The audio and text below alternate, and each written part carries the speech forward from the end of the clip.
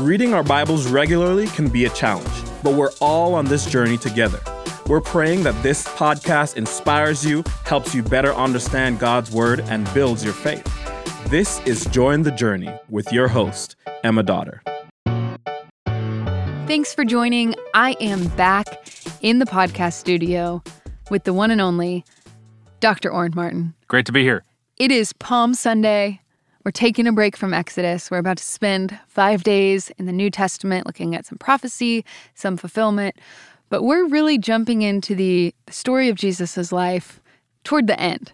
So, Oren, I thought it would be helpful, since we've been spending all this time in Genesis and Exodus, if you kind of caught us up. Some people might be jumping in to this reading plan for the first time today. Yeah. So catch us up.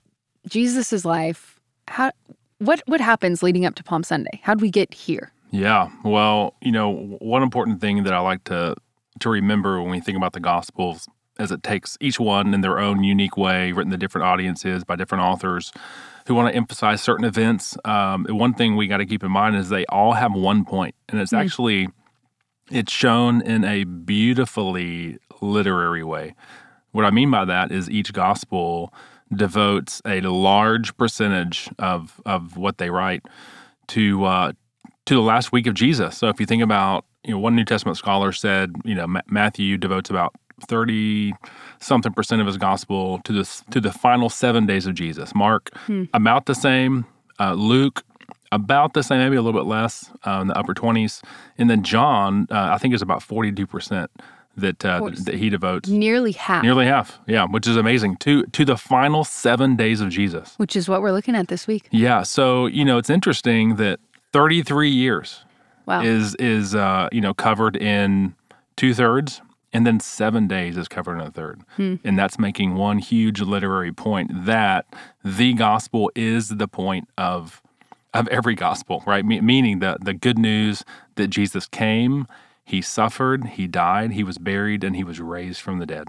And, which is why another New Testament scholar said that the gospels are passion stories with extended introductions. Meaning, all of these extended introductions, 2/3 of each gospel, or, a little over a half of John, is an introduction. It's almost like an appetizer to the main course. What's the main course? It's the cross of Christ, because that's what, the introduction to give us the important life and details and background and all the things of who Jesus is. But ultimately that culminates in what Jesus came to do finally as his final act to bring salvation through his life and death and resurrection. So it's beautiful, just even from a literary standpoint, how much more from a theological standpoint, knowing that he died for our sins and he was raised for our justification, as Paul puts it in Romans 4. It's good. So, Oren, it could feel kind of jarring if I'm jumping in right now to this reading plan, and I hear you say that. I'm like, oh, but we're skipping 2/3 of the story. What was this? I mean, was this baby born to die? That could seem kind of evil. Yeah. How would you respond? Yeah. So, it's important, it's interesting that if all it took was that God became man and in order to make atonement for our sins, then the Son, the Word who became flesh, could have just become flesh, could have took on a human nature like we have, become a human being like we are for 3 seconds as a baby and then die for our sins. But he didn't do that. Right? He lived for 33 years. And I think that's significant because, I think sometimes we can kind of skip over his life and just emphasize his death. But it is important that the Gospels give us 2/3 to a half of the life of Jesus because they want to show in incredible ways that Jesus is both God and man. So, as John says, in John 1, that the Word became flesh and dwelt among us, right? Who is this Word? John 1:1. At the beginning was the Word, and the Word was with God, and the Word was God. All the Gospels are clear that the Son, right, who is the Lord Jesus Christ, the Son is fully God. And we see that in amazing ways, right? We see Jesus going around performing miracles, which we see Old Testament prophets and leaders performing miracles too, but not by their own authority in the same way that Jesus does. So, for example, when Jesus is casting out demons, right, he's doing that by his own authority, come out. When Jesus raises Jairus' daughter or Lazarus, what is he saying? He's saying, come out, right? Lazarus, come out, right? By his own word. And, we're to connect that to the Old Testament because who is able to speak a word and defy the very laws of creation, right? Only God can, right? Who speaks in the beginning, and we see the world come about. Well, Jesus speaks, and supernatural things happen. The storm stops. That's right, and it forces his disciples to ask the question: who is this man that even the winds and the waves obey him? And we have the answer because we have the complete revelation given to us in the New Testament. This is not just a man; this is God. And he's speaking the words of God. He's doing the works of God, right? So we have in his words and in his works clear examples and displays that he is fully God. And not just that, if that's not crazy enough and great enough, we have Jesus forgiving sins, which his opponents don't like, right? They accused him of blasphemy because, he argues kind of from the lesser to the greater. Well, if I can forgive sins, then I can say, take up your bed and walk, or vice versa, right? That as great as take up your bed and walk is, it's nothing compared to the fact that he can just say the words, your sins are forgiven, and it happens. And it's done. Yeah, because he has the authority to do that as true God of true God, very God of very God, as the early Nicene Creed says. But not just that, the Gospels also show us clear displays of his humanity, right? So he gets tired, right? And in fact, in some of those same stories where on one hand, he's, in one moment he's sleeping on the boat and he wakes up, what is he showing us here? He's truly man. He was sleeping. He needed a nap. That's right. But then he wakes up and what does he do? Be still. He calms the winds and the waves, right? He gets hungry when he's fasting, for 40 days. He's weary from travels. He goes and departs to a lonely place because he's probably burdened and tired from the demands of ministry. He needs some introvert time. Right. It's interesting, when he gets to those kind of places and he goes across the shore to kind of get away, and he needs to kind of recharge and be alone with his Father. Spiritually recharge. The crowds bombard him again. And what's amazing is it tells us in each of those episodes, he doesn't get grumpy and he doesn't, like I would. Like celebrities today do when they get mobbed. No, it says he has compassion on them. He sees their need. And we should marvel at the compassion of Jesus and his love for sinners. I think for my own life, what does that tell me? He never gets tired of me coming to him. Like we often get tired of people coming to us who are making demands. Jesus never gets tired, right? His patience and his compassion are unending and unfailing, right? So he's getting hungry, he's getting weary, and we see that ultimately in the cross of Christ where he suffers and dies.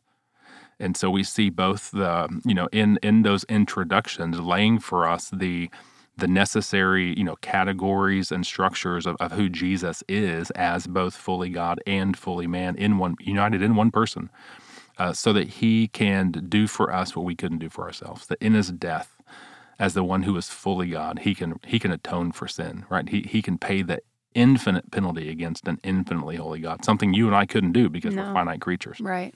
So he can do that as God, but he can also, as a one who identifies with us in our humanity, he can pay the penalty of sin for us because he's doing that as our representative, as our substitute, that he can represent us rightly and truly because he is truly man. And he can pay the penalty we deserve to pay.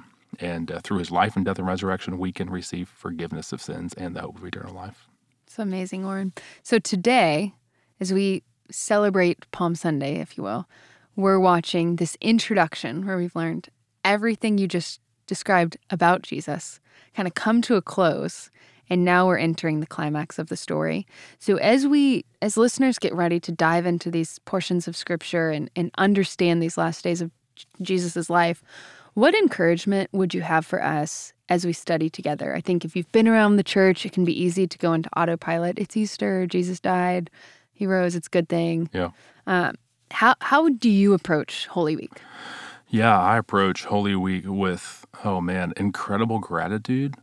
I think it's important, I have to remind myself when I read through the gospel accounts that it's not just some abstract Savior who's walking around doing this, kind of isolated, right?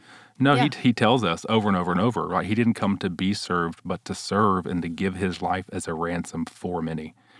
So, that language, like dying for our sins, right? We sing those words in that song, in my place condemned he stood.